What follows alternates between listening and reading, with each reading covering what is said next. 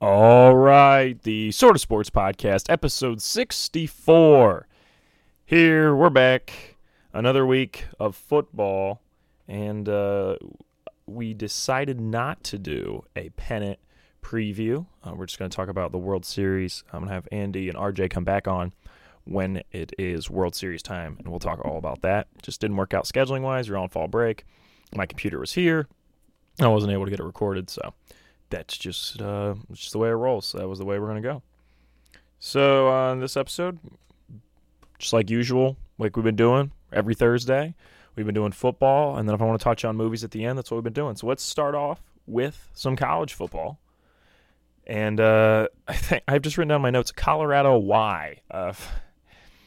We blew a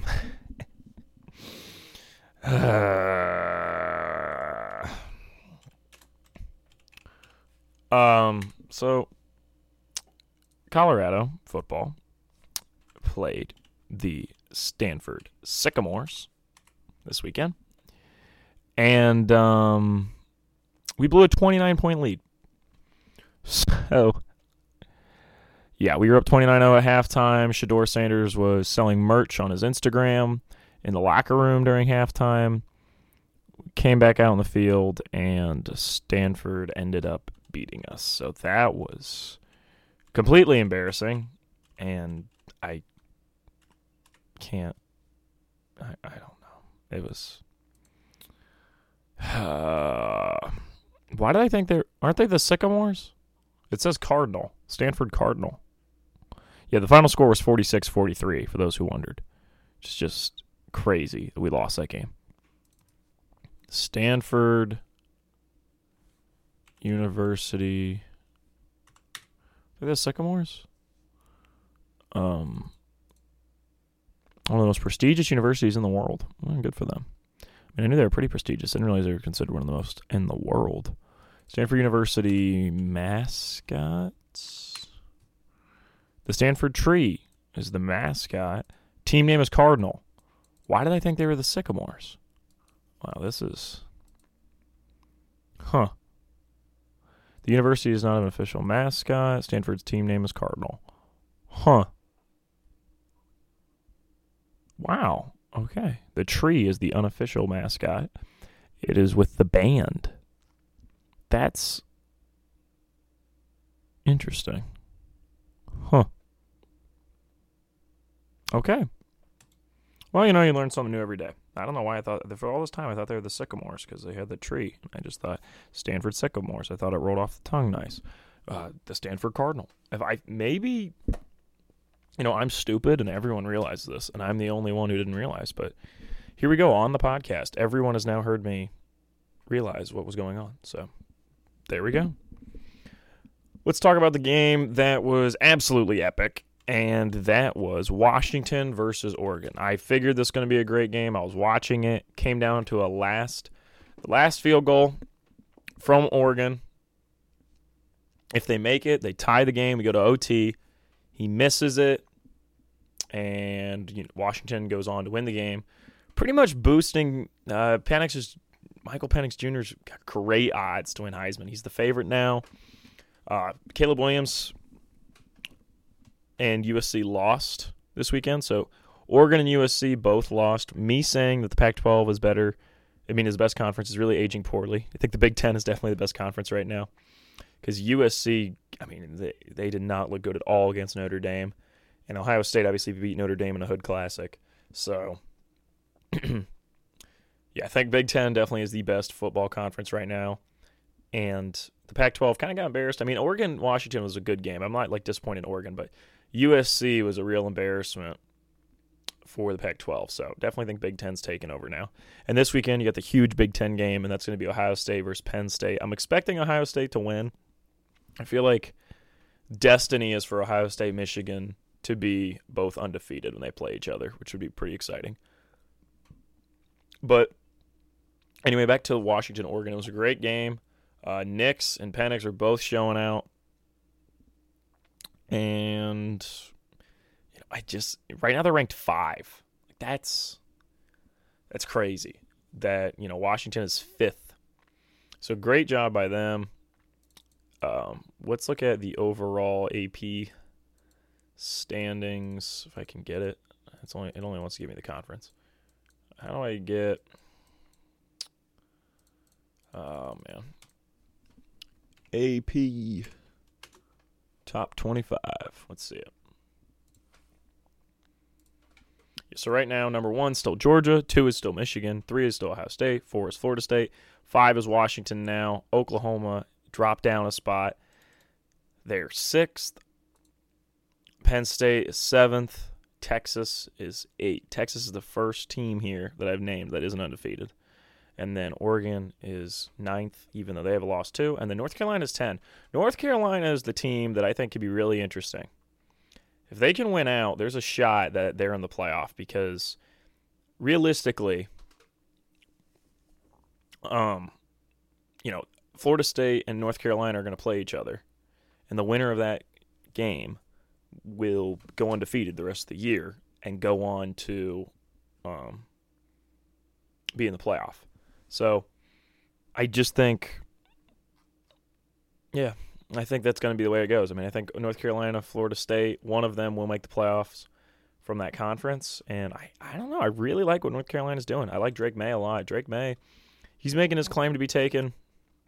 Probably top 5 draft pick. Like, Drake May, really looking great. So, as far as Michigan, Ohio State, I'm still not 100% sold on Ohio State. I think Michigan might beat them this year. We'll see. But Michigan State does play Michigan this weekend. I meant to say Michigan plays Michigan State. It doesn't matter, though. They're playing this weekend. If Michigan loses that completely screws everything up. But if Ohio State loses to Penn State, that completely screws everything up. And that would be craziness, absolute craziness. So it's going to be really interesting to see what goes on. I don't see Michigan losing to Michigan State, but you can never rule out an upset in that game. But yeah, Michael Penix Jr., absolute dog right now. He's just on another level. He's been killing it, and I do think he's going to be Heisman. But yeah, definitely Big Ten being the best conference right now. Let me look. Yeah, definitely. It's interesting. All right. I was just looking at Penix's stats and different things. He's really been killing it this year. It might be Penix. I heard them saying Penix, but I'm not exactly sure yet. And Penix sounds really odd. But if it is Penix, I'm sorry that I keep saying Penix. Okay. Because the thing is, when I watch Washington, it's usually like when I'm at somewhere, so I can't hear the commentary. I have yet to watch Washington like in my own home. I've only ever watched them like at some like sports bar. So, okay, it's time. Flip the image. It's NFL. Brock Purdy. I think everybody who listens to this podcast know I love Brock Purdy. I named last week's episode about him. I love Brock.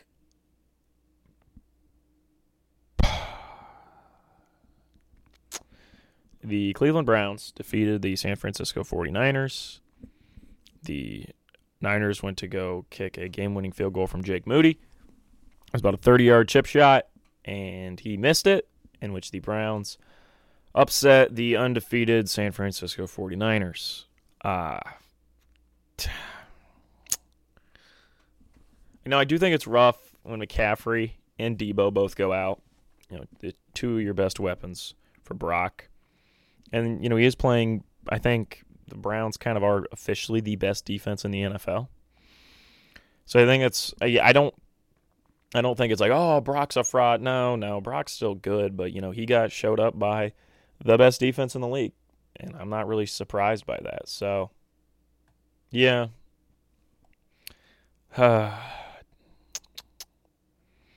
Yeah, it was real upsetting. Every team in the NFL now has one loss. We'll talk about the Eagles later. So it was really disappointing for me. He's a big Brock guy. I still think the Niners are really good. I think this Cleveland team could be so good if they just had like a solid QB. Like they just need somebody like solid. Like they don't even need anybody that's top 10. They just need somebody in like the 11 to 19 range. They would be like a Super Bowl level team, honestly. They don't have that. I don't want to be like a jerk, but I'm like, if they had Baker, they'd be really good. Or like even like, I don't want to say Kirk Cousins because you can't really win in primetime games, but I don't think they need like somebody who's completely on another level. They just need somebody solid. I don't know. We'll see what goes on with them. I don't really want to talk about this anymore. All right, let's talk about why did the Panthers tease me of being good? We go up 14-0 against the Dolphins. We end up losing, I think it was 21-42.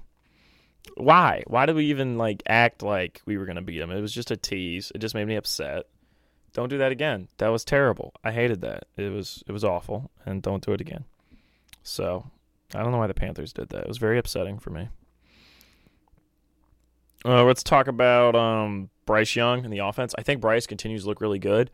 I think Frank Reich might be the wrong guy for him, though. I'm starting to think we might just need to have to move on from Frank Reich. I don't really like what he does in the offense. I don't think he's benefiting Bryce. I don't enjoy anything we're really doing offensively. So, I think we should move on from Frank Reich, honestly, unless he starts showing improvement. The only team in the NFL that's 0-6. So, this year, there are no teams that are undefeated. There were 2 teams that were undefeated. There's only one team that hasn't won a game yet. And one of those streaks was broken this weekend, and it wasn't the team that hasn't lost. I don't know if that hasn't won. I don't know if that made sense. Like I'm saying, there were 2 teams undefeated, one team that's nothing but defeated, and you wouldn't bet on the one team being nothing but defeated having its streak broken. I mean, you would bet on that. Oh, I'm being confusing. Moral of the story is it's stupid that we're 0-6. I can't believe what we're doing. And let's look at the Panthers' schedule. I enjoy having hernias. So let's just. So we're going to play the Texans this week. And we're going to get our ass handed to us. It's plain and simple. We'll play the Colts the week after that. There's a chance we win that. Because Anthony Richardson's out for the year. It's a shame to see that. I'm pretty upset about that. G had him on our fantasy team, and I like Anthony Richardson, so I'm pretty upset about that. But, I think there's a chance Panthers can win that. Then we play the Bears. Is that Thursday Night Football? That's terrible. Maybe we beat the Bears. Maybe. Then we play the Cowboys. We'll lose. Titans will lose. Bucks will lose. Saints will lose. Falcons will lose. Packers will lose. Jaguars will lose. And Bucks will lose. So 2 wins potentially in the year. I'd say maybe 1. So if the Bears want Caleb Williams, they can have him, is really the moral of the story. Because our pick is going to be a top 3 pick, potentially the 1 pick. So, yeah. I feel like Caleb Williams is destined to be a Patriot. Maybe that's just me. I could see it. He's a douche, and that would fit. And I don't think Bill would enjoy how he improvises so much, but they wouldn't be able to deny his talent. So maybe. Or maybe Bill's like, no, I really like Bo Nix. We're going to trade back. But we'll see. It's going to be interesting. I think it's funny because I was listening to Bill Simmons' podcast and he was talking.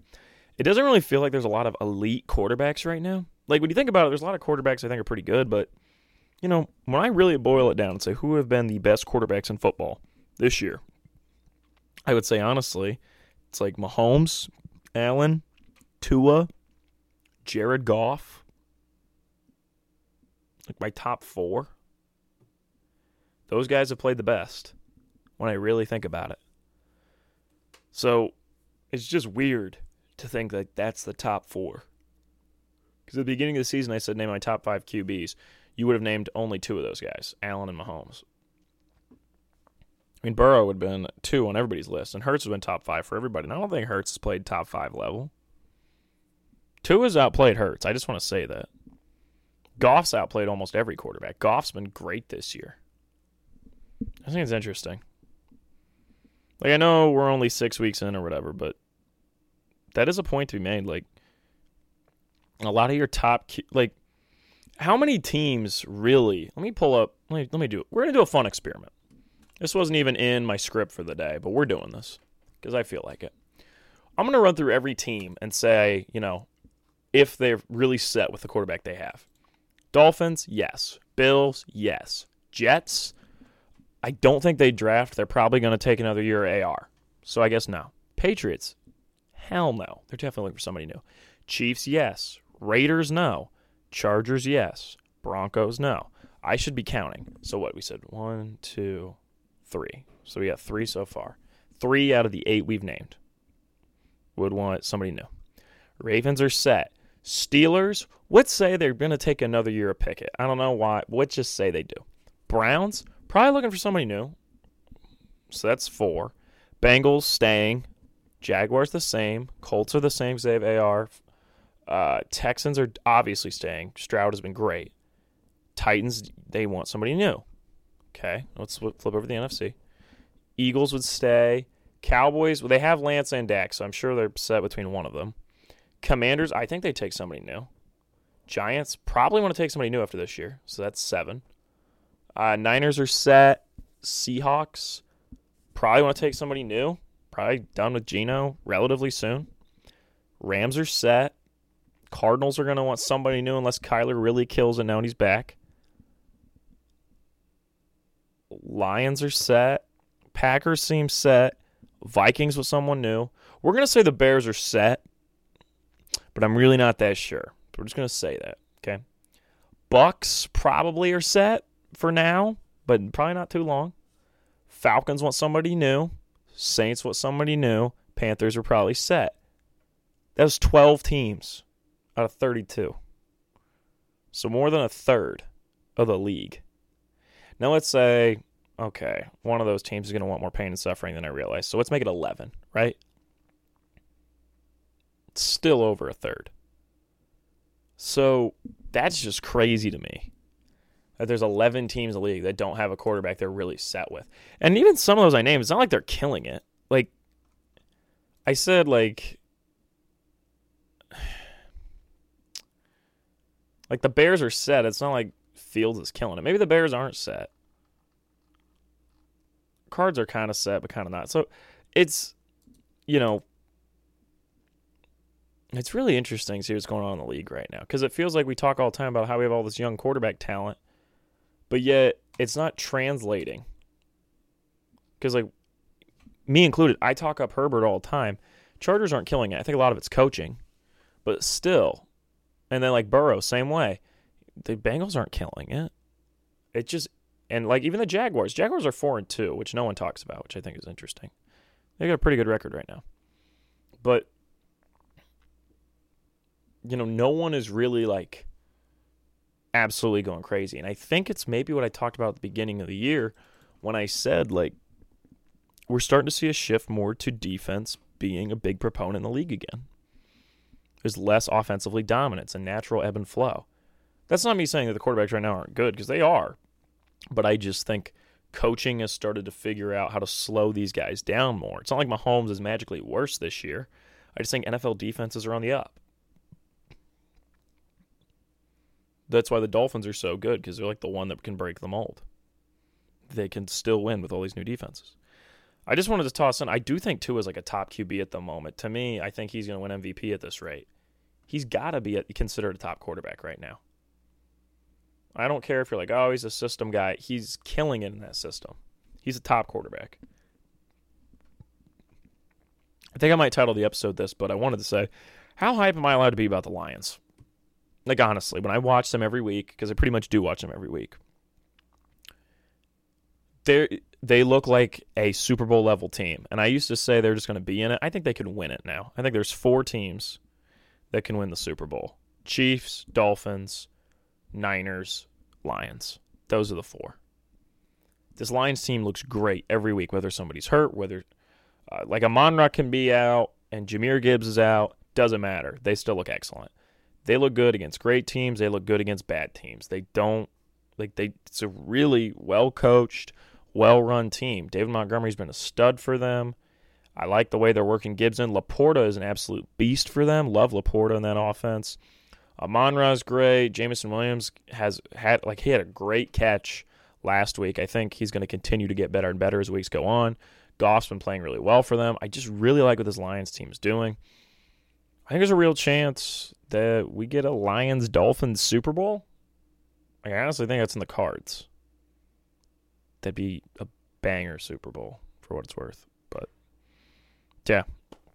I think there's still a chance that the Bengals come creeping out of nowhere to have 5 losses on the year. But that would make it so they only lose 2 more times in the next 12 weeks. But I think that's a possibility. They do crazy stuff like that. So I do think there's still a chance the Bengals can be a Super Bowl level team, but we will see. T. Higgins really has to improve. But yeah, I just feel great about the Lions. I just watch them every week, and I just think it's a great team.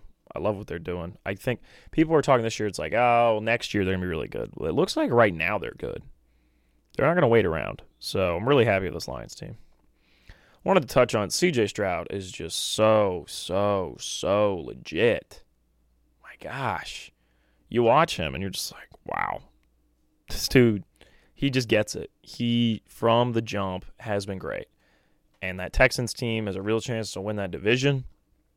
They're 3-3 right now. Jaguars are 4-2. If the Texans win that division, it'll be a huge shock. And I give nothing but credit to DeMeco Ryans for completely shifting up that organization. He went out and got 2 of the most valuable positions in football, which is a great edge rusher and a great quarterback. Pretty much the 2 most important pieces on any great team. And he's building a winning, I don't want to say a winning program. It's not college football, but a winning system. And I really like what the Texans are doing. I frequently Sunday ticket them to watch Stroud. He's fun to watch. Him hooking up the ball to Nico Collins, Tank Dell, Mechie III, Robert Woods. I like that receiving core. I think he's elevated them a lot. And, yeah, I just like what the Texans got going on. I think it's a good team. They looked good last week. I think they're going to continue to look good. Bills-Giants is a weird game. I watched that on, was that Monday Night Football? Yeah. Yeah, Monday Night Football. That was such an odd game.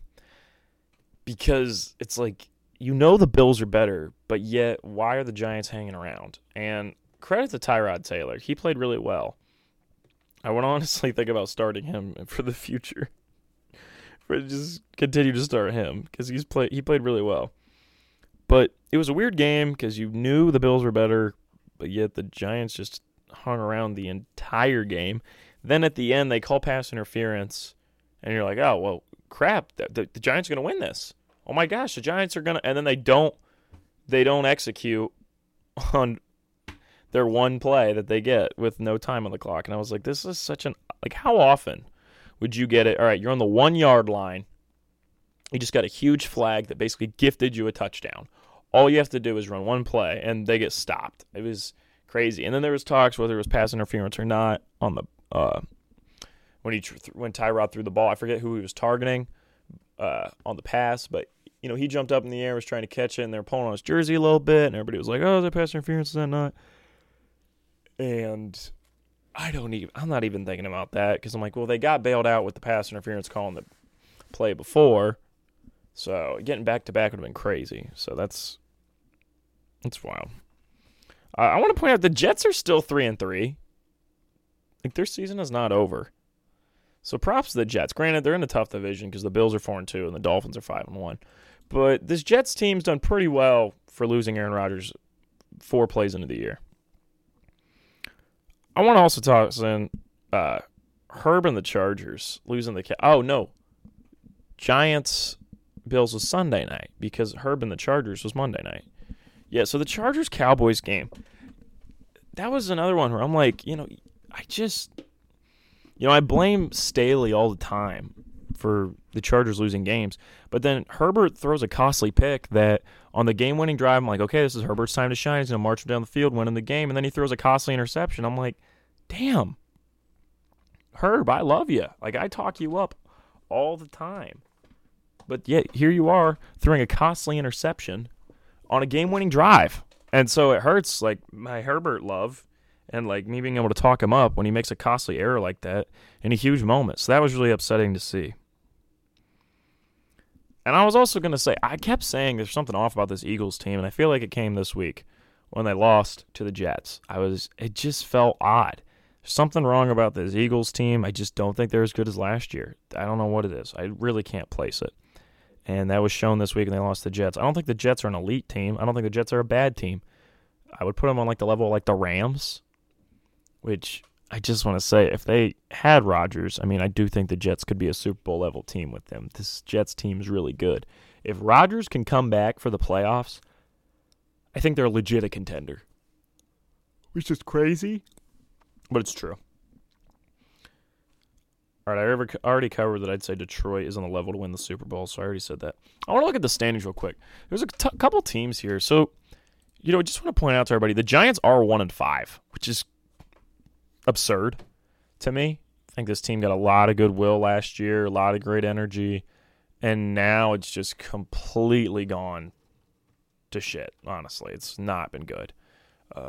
4-game losing streak right now. It's just been rough for the Giants, and I was assuming, I don't know if they're going to keep Dayball, I don't know what they're going to do. I'm assuming they're going to move on from Daniel Jones, but it's been really bad. So it feels like that Giants year last year was a fluke, and the reality is they're really not that good. So I'm a big Danny Dimes lover, but I can't lie, he hasn't looked that good, even with his bad O-line. I also want to say, as far as record go, the Cardinals are 1-5. I feel like the Cardinals are a lot more talented than 1-5. And I said that to one of my friends, and Matt was like, no, it's not that the Cardinals are more talented, it's like that coach is more talented. He's like, Gannon is a really good coach. And I'm like, I agree. He's done a really great job with this Cardinals team. And I'm going to be very interested to see what he can do over the next coming years. I think he could really turn this Cardinals team into a real contender. He's a really good coach, and I trust his ability. So it's going to be interesting. I think Kyler's going to be back. I don't know if he's going to be back this week, but within the upcoming weeks, Kyler's going to be back, and it's going to be interesting to see what Gannon does with Kyler. Maybe Gannon's the guy to make Kyler work. Never been a big Kyler Murray guy. Well, I used to be, like in 2020. When I first started the podcast, I was big on Kyler Murray. And then over time, I lost faith. But I think Gannon really knows what he's doing. I really like him as a coach. And I'm going to be very, very, very interested to see what he does with the Cardinals. So that's going to be exciting. I just think they feel a lot better than 1-5. I just feel like every week I'm like, there's a chance. Like, their only win is over the Cowboys. That was their only win. But it's like they lose the Giants by a field goal. They lose to the Niners. That was a legit loss. I mean, that was a 19-point loss. They lose to the Rams by 17, sorry. They lose the Rams by 17. They lose the Bengals by 14. So, I guess maybe I'm just a little too high on them. But, like, this week when they play the Seahawks, I feel like they're going to put up a decent fight. And I like that Seahawks team. I think the Seahawks are a pretty good team.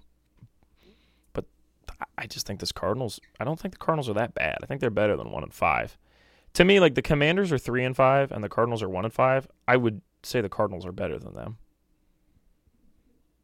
I don't know if that's a crazy take, but how are the Commanders 3-5? They haven't even played that many games.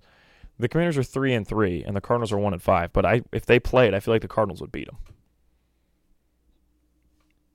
And like the Packers are 2-3. I think the Cardinals would beat the Packers.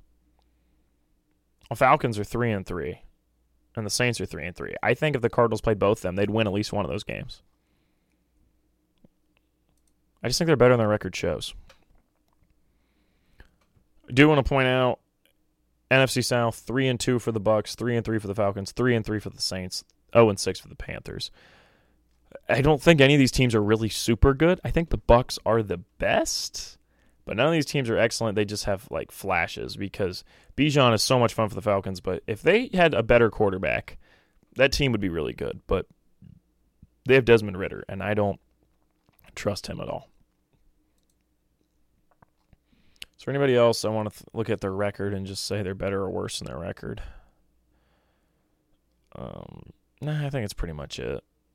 Like the Titans are 2-4. The Cardinals better than them. All right. Well, it looks like we're going to shift over into marquee matchups.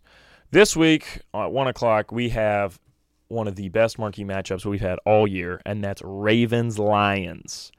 Two quality teams facing off. If the Lions get knocked off here, then, there's a chance I was overhyping them.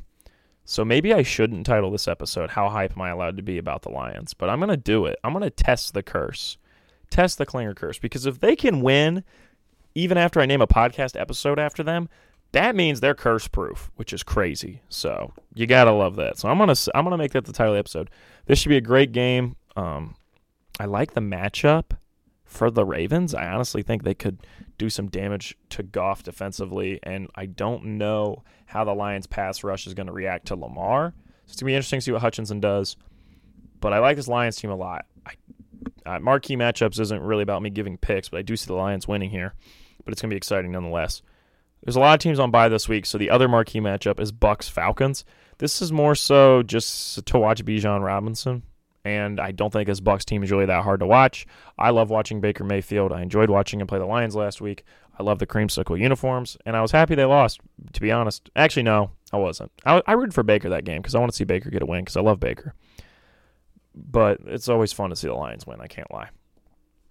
4 p.m., I got Cards-Seahawks. Not a lot of great games at 4 p.m. this week, but Cardinals-Seahawks I think could be pretty interesting. I honestly think the Cardinals could get an upset. If not, and the Seahawks take care of business, the Seahawks team continues to be a pretty solid team, but nothing crazy. Now let's shift over to primetime picks. Thursday Night Football. Tonight, we've got Saints-Jaguars, an absolutely terrible game that is not interesting at all. So I'm going to take the Jaguars. Just don't see much intrigue in this game. Sunday Night Football. This is an excellent Sunday Night Football game. I don't know how they managed to do this, but they got an excellent game on their hands. And that is Fins-Eagles. This is going to be an absolute hood classic. Jalen Hurts versus Tua Tagovailoa. I just said Tua's been out playing Hurts this year, and he's going to do it on Sunday Night Football. Fins over Eagles. Monday Night Football, we got Niners-Vikings. I feel like when they scheduled at the beginning of the year, they were like, oh, yeah, this is going to be a good one. And now it looks terrible. Niners over Vikings, a get-right game for the Niners. Niners going to take care of business. Okay, so that was all the football talk for the week. Let's shift over to movies. All right, you see the images up there is 7. I'll touch on that in a bit. But before that, I have to say, so I mentioned that Genevieve was going to make me watch a horror movie because I lost a bet. So we did that, and she made me watch The Conjuring. And I woke up at 3 a.m. and couldn't fall back asleep that night. I went to bed around 1:30, woke up about 3 a.m., couldn't fall back asleep. So I told her that. She felt kind of bad, understandably, that I couldn't sleep because of the film. So hopefully I don't have to watch a horror movie again because I'm a big scaredy cat, and I couldn't take it. So hopefully me proving that, no, genuinely, I couldn't sleep due to this movie. Hopefully I won't have to be forced into watching another one anytime soon. Really, the only other horror movie I would watch is Scream. I feel like I'd find that one kind of fun. So, yeah, Conjuring is on my films of 2023 that I watched. It's definitely not making the Hall of Fame. It wasn't a bad movie. It was quality, and I don't watch much horror movies, but it was just scary, and I don't really enjoy being scared. And for anybody that wants a movie that, scares you, I think it succeeds. It's one of those where you're going to bed and like every creak in your house scares the hell out of you, and that's not a feeling I enjoy. So that was my Conjuring experience. Talked to a friend of mine, my buddy Aiden, and Aiden was like, that's like the most nightmare-inducing movie of all time. And I was like, thank you for supporting me. So I don't know. Well, it doesn't show up like. Never mind. I'm gonna rephrase what I was just saying. So then, a couple of days later, we watched Crazy Stupid Love because I wanted her to see it because I just thought it was absolutely incredible. She really liked it, so that was better. I was like, okay, Crazy Stupid Love was like a nice warm bath after going out in the cold. It's like when I was younger and it would snow. I would like go out in the woods. I have woods behind my house. And I would like walk on the ice, and then inevitably the ice would break, and I'd be in this ice cold water, and that was the end of my fun. Because what you do is you'd run on the ice, and it would crack, and it'd be like, oh my gosh, I'm about to fall in, and then you like jump off because it wasn't that deep. It was like maybe like 2 feet deep. So you'd be like, oh my gosh, it's cracking, and it's like a big exciting moment. I always felt like I was like Indiana Jones on it, and then I'd like jump off just in time before it fell into 2 feet of water. So then eventually I wouldn't jump off in time, or a big enough chunk would fall off that then I was like in water up to my knees. Then I'd walk back to the house super cold and take a nice warm bath. That Crazy Stupid Love was a nice warm bath to The Conjuring's 2 feet of cold water. So that was really nice to rewatch that movie. I watched it and I was like, yeah, this might be top 3 for the Hall of Fame this year. Like, it's got a chance to be the best movie of the year. I think it's going to be really hard to beat Across the Spider-Verse. I feel like that's a lock for number 1. But Crazy Stupid Love makes a great case. Love Crazy Stupid Love. It's great. After that, I decided with The Killer coming up, it's going to come out November 11th. Let's look up how many days till November 11th. 23 days. Wow, that's a lot longer than I thought it'd be. November 11th is when The Killer comes out, the new David Fincher movie. Apparently, it's been a big passion project of his. He's wanted to make this movie for years. With Michael Fassbender, apparently he doesn't blink in the entire movie, so that's cool. Really committed. And it's apparently going to be super good. Very excited to see it. Fun thing about Fincher is he's never won Best Picture, and I think that's going to continue because I don't see him winning Best Picture this year. I feel like Oppenheimer's a lock. But there's a chance he beats Oppenheimer at the Sort of Sporties, and that's the only thing that matters. I'm sure when David Fincher goes to bed at night, he's like, look, these Oscars, whatever. The Oscars is just a trophy. He's like, but the Sort of Sporties, that's immortality. I'm sure it's exactly what he thinks. So let's see what you cook up, David. But I'm not seeing Killers of the Flower Moon this weekend. I'm seeing it next weekend. This weekend, I got to play Spider-Man 2 and Mario Bros. Wonder, so I got big plans. The city needs me. I cannot wait for Spider-Man 2. I don't talk about video games much on the podcast, even though I do play a good amount of video games. But Spider-Man, the first one, is like my favorite game ever. Like after that, it's like Ghost of Tsushima, Red Dead, and the Uncharted series. Probably God of War's in there somewhere, like the newer one. I try to rank Mario games separately because I've just made like my favorite games, and it would just be like all those games and then like 20 Nintendo games. So I try to I'm like, here's my Nintendo set of favorite games, and here's everything else my set of favorite games. But yeah, Spider-Man, the first one, is like my favorite game ever. So I'm very excited. I'm sure 2 is going to top it. I can't wait for that. Once I unlock the Spider-Man 2099 suit from Spider-Verse, I'll probably just wear that the whole time. And I'll mute the game, and then I'll play the like his music and everything. It'll be pretty cool. But enough about video games. I want to touch on TV-wise. They put Moonlighting on Hulu. So the classic Bruce Willis television show. Might have to watch some of that. I've been watching Burn Notice on Hulu. I'm like 4 episodes in. And I really like that show. It was a USA Network show in the early 2010s. And it's really fun. It's about a spy who gets fired. And then he is a spy, like he just helps people, like he's like kind of like a private investigator a little bit, but it's not like a detective show. It's very like spy. I don't know. It's a very unique energy. I've never really watched anything like it. I really love it, and I've been watching that, and that's really fun. And Bruce Campbell's in it. It's one of the side characters. It's like a really just fun show. So might eventually start watching Moonlighting, maybe after I finish the first season of Burn Notice. But you guys know I struggle with TV shows. I'm definitely more of a movie guy. But speaking of the movies, we'll go back to what I watched. I think it was Tuesday or Monday. So in preparation to watch The Killer, I decided I was going to watch another Fincher movie. The only Fincher movies I've ever watched are The Social Network, which I watched in 2021. So it was before I kept the list and did the Sort of Sporties. And then 2022, I watched Fight Club. So I liked Fight Club, but I think it was like 12 on my list last year. It was like 12 or 13. I think I touched upon it, but it didn't make the Hall of Fame. I like Fight Club. It's just what's weird about Fincher is he's one of my favorite directors, but I've yet to find a movie of his that I'm like, oh, I love that movie. That's one of my favorite movies because his movies are like, they're perfect. They're excellent films, and I really like what he does. And he's very, I compared Jordan Peele to Hitchcock, but I honestly think Fincher is very similar too. I don't want to compare everybody to Hitchcock, but I do think Fincher has some Hitchcock in him. My cousin Marlo is a huge Alfred Hitchcock fan. I should text her and be like, hey, would you say Fincher and Peele are both pretty similar to Hitchcock? But apparently, like, Fincher is a huge Hitchcock fan himself, and he really studies his films and loves his films. So he would be okay with me saying that.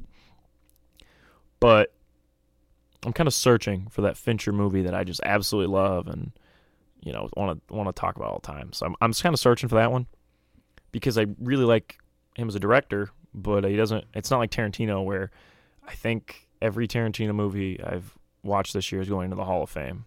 I don't know if I'm going to watch Kill Bill before the end of the year. I think I'm just going to hold off.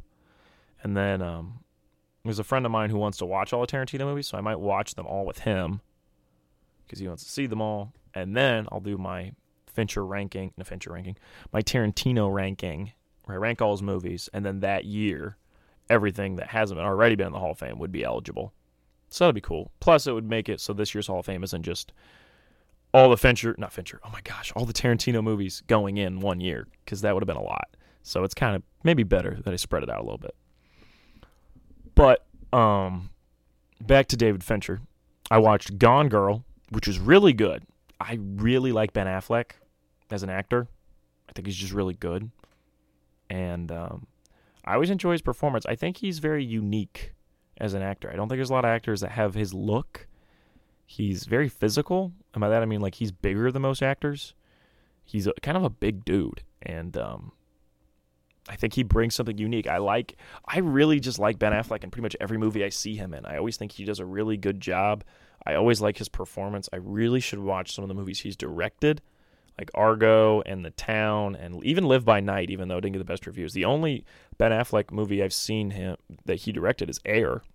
I really liked Air this year. Air is going to be one of the best films of the year, like just this year. I don't know if it's going to be in my best films overall in the year, but it will be in the best films I released this year. Really liked Air, and I just really like Ben Affleck as an actor. I think he does a really good job. Not exactly sure if he was the best pick for Batman, but I think that a lot of that was scripting more than anything else. But it was funny, my mom and I did an exercise when we were driving to Tennessee. We were talking about Oppenheimer. And for fun, we were like, if you had to recast the movie, how would you recast it? Who could fit in each role? And I was like, honestly, I love Robert Downey Jr. as Strauss, but I think Ben Affleck could do a really good job too. And my mom was like, oh, that's a really interesting point. And so that just shows I'm pretty big Ben Affleck guy. And then we just have another hood classic with him and Matt Damon both in it. Matt Damon absolutely killing it on the year, being in that and Air. I mean, two great films. So, but Gone Girl is a completely messed up movie. It's one of those that's like, it's hard to recommend, I feel like. It's hard to be like, oh, you should really watch Gone Girl. Because then they watch the scene that everyone who's seen it knows what I'm talking about. And you feel a little weird you recommended it. But it's really good. I think it's a really good job by Fincher. I think he does a great job taking something that I think is relatively, I don't want to say simple story because it's very complicated, but something that in the wrong hands wouldn't seem so exciting and gripping. But with him, he makes it just absolutely like on the edge of your seat. So I give him a lot of credit. I think, Gillian Flynn, I think is the way you pronounce it. She did a really good job. It's really cool when you see the author of the book translate it to a screenplay. That's interesting that she did both of those. That's cool. I've never read the book. My mom has. I think she didn't care to watch the movie because it wasn't like perfect one-to-one. But I enjoyed the film. I thought it was good. Probably not going to be in the Hall of Fame. I really liked it, but it definitely doesn't feel one where I'm like, man, I want to rewatch Gone Girl. It's really not one of those that you're like, woo, can't wait to go rewatch Gone Girl. So don't think Gone Girl's gonna be, but it's one of those like, if somebody was like, hey, I'm gonna watch, I'd be like, that's a really good movie, we should watch it, but not one that I'm good. It's not like it's not one that I'm gonna just randomly fire up and be like, man, I can't wait to watch Gone Girl. I think it'd have to be another Fincher kick to want to watch it again. I've already gotten through most of his filmography because Alien 3, he doesn't even count as filmography. So, I already got 4 down. Well, you guys only know 3. Well, I put the picture of 7 up. I watched 7. I mean, I'm about to talk about it. You've been waiting this whole time. You're like, Ryan, you put the image of 7. You haven't even spoke about it yet. Let's talk about 7. 7 was great. It was also real crisp. I mean, 2-hour runtime? Hell yeah. I'm going to go see Killers of the Flower Moon next weekend, and it's going to be 3.5 hours. I told my mom, don't tell my dad that's 3.5 hours. My dad's really interested to see it because he likes like American crime stuff, and he's really intrigued because of all the Native American heritage stuff in it too. And like everyone in my family, this movie, The Killer's Fireman, has a little bit of like something in every, like my mom, my sister, my dad, every single one of them is interested in it for different reasons. And my sister, it can't even just be for Leo DiCaprio, because Leo doesn't even, they're not even trying to sexy Leo up. He looks like somebody's dad, which he is, like an older dude in it. They weren't even trying to make Leo like sell extra tickets. So, my sister genuinely is bought in for the plot. And I just told my mom, do not tell my dad it's 3.5 hours, because, whew, that's a hard sell for my dad. But back to Seven. 2 hours and 7 minutes, oddly enough, is the runtime of that movie, concluding the credits. I just thought that was fun. I don't know if Fincher did that on purpose. He's an absolute dog. He might have done that on purpose. He might be that locked in. But David Fincher, really his first big movie. I mean, I wouldn't say really his first big movie. It is. It is his first feature-length movie, if you don't count Alien 3, which he does not, because he said there's so much studio interference. So his first movie, Seven, with Morgan Freeman, Brad Pitt, and obviously, it's weird to talk about, but Kevin Spacey as John Doe. And speaking of things that are weird to talk about, I just want to touch on this. Michael Lewis's new novel about the cryptocurrency. Apparently, there's a lot of controversy over it, which I didn't realize, because he was really romanticizing. Oh my gosh, what is his name?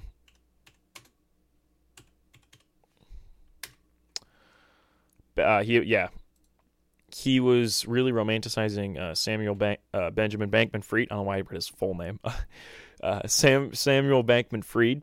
He was really romanticizing like him as this big genius, and now obviously there's this huge thing about his fraud and money laundering and all these different problems that I don't even know what the list of problems Bankman-Fried.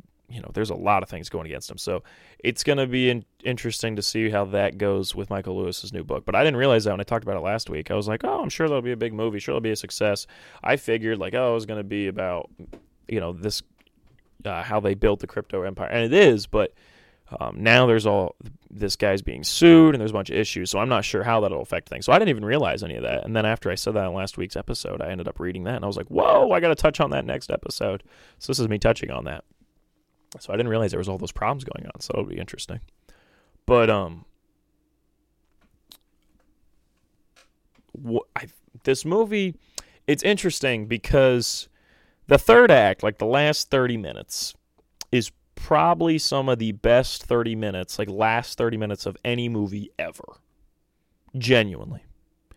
So it's hard because it ends so expertly. Like I'm saying, that last half hour is perfect. And I don't want to spoil what happens, but for everybody that sees it, I'm saying once they're in the police station and they drive out of there, that is when the movie, I don't think it's really a spoiler to say they drove out of the police station. People who've seen it know what point I'm talking about, why that's important, but everybody who hasn't seen it, they don't know what I'm talking about, so it's fine. They drive out of the police station. From that point on, it is some of the best written, direct, it is perfect. Absolutely perfect.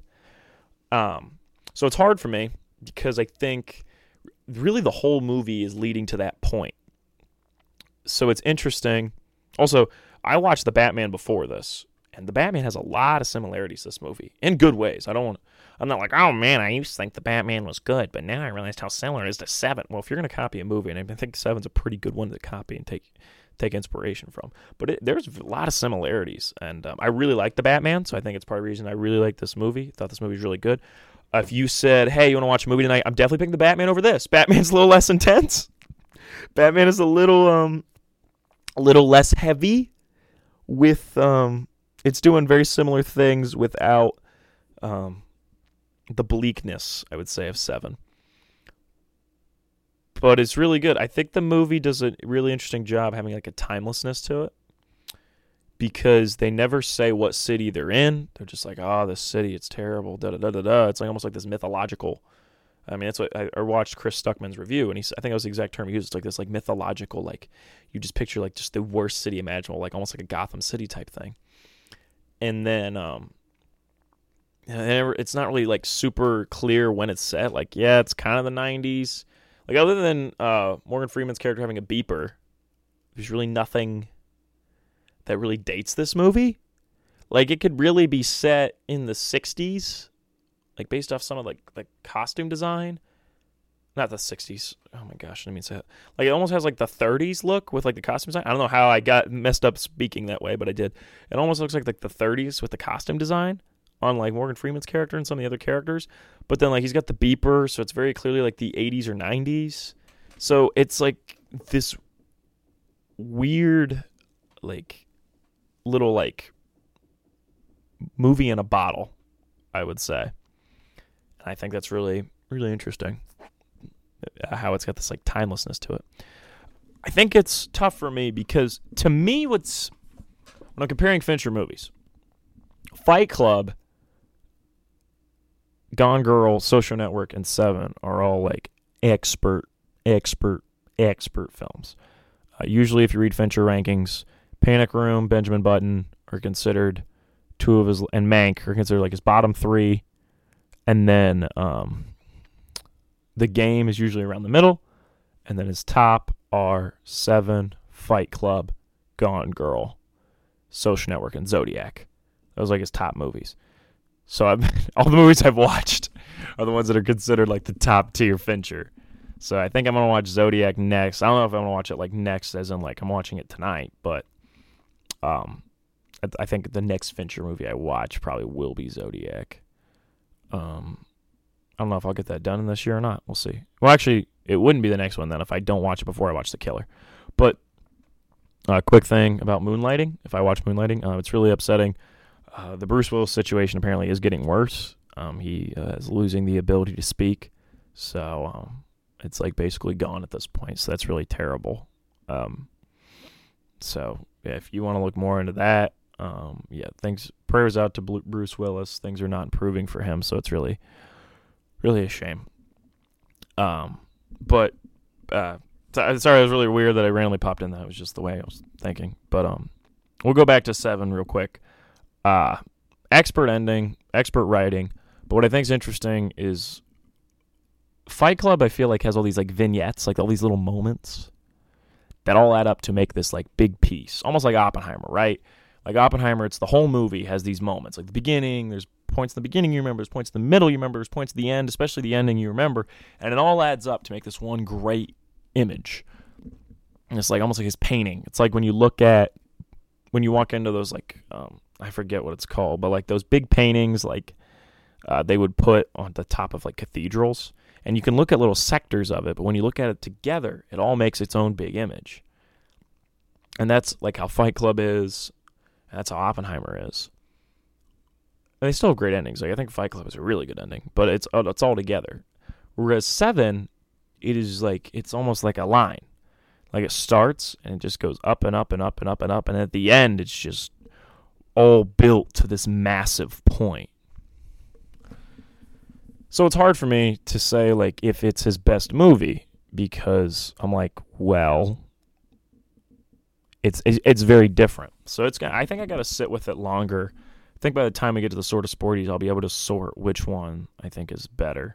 I might have to rewatch Fight Club this year. Might be something I have to do. I think I like Seven more, though. Like, I think if somebody said, hey, let's watch a Fincher movie, I think Seven might be near the top of the list for ones I just picked to watch. It's a very intense movie. I think it's more, I don't know if it's more intense than Fight Club. It's interesting. Fight Club has some comedy to it, whereas Seven really does not have any comedy in it. Also, the Tyler Durden character is more fun than, like, any character in any other Fincher movie. So it's interesting. Then you got Social Network, which I haven't watched in a while, and I should rewatch that one. That one's great. Social Network's great. I love Andrew Garfield in that movie. And I like Timberlake's performance in that, too. I like everyone's performance. That movie's so good. Ah, man. Maybe I should review that one. But maybe that one is secretly the Fincher movie that actually really works for me. I just didn't realize it at the time. Who knows? I really liked Seven. It really worked for me. The more and more I think about it, the more and more I think it was genius. And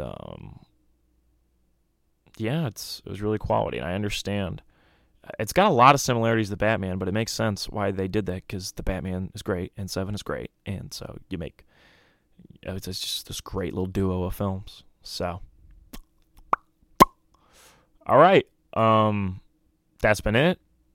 I just, the movie section is usually just me just kind of spouting off ideas.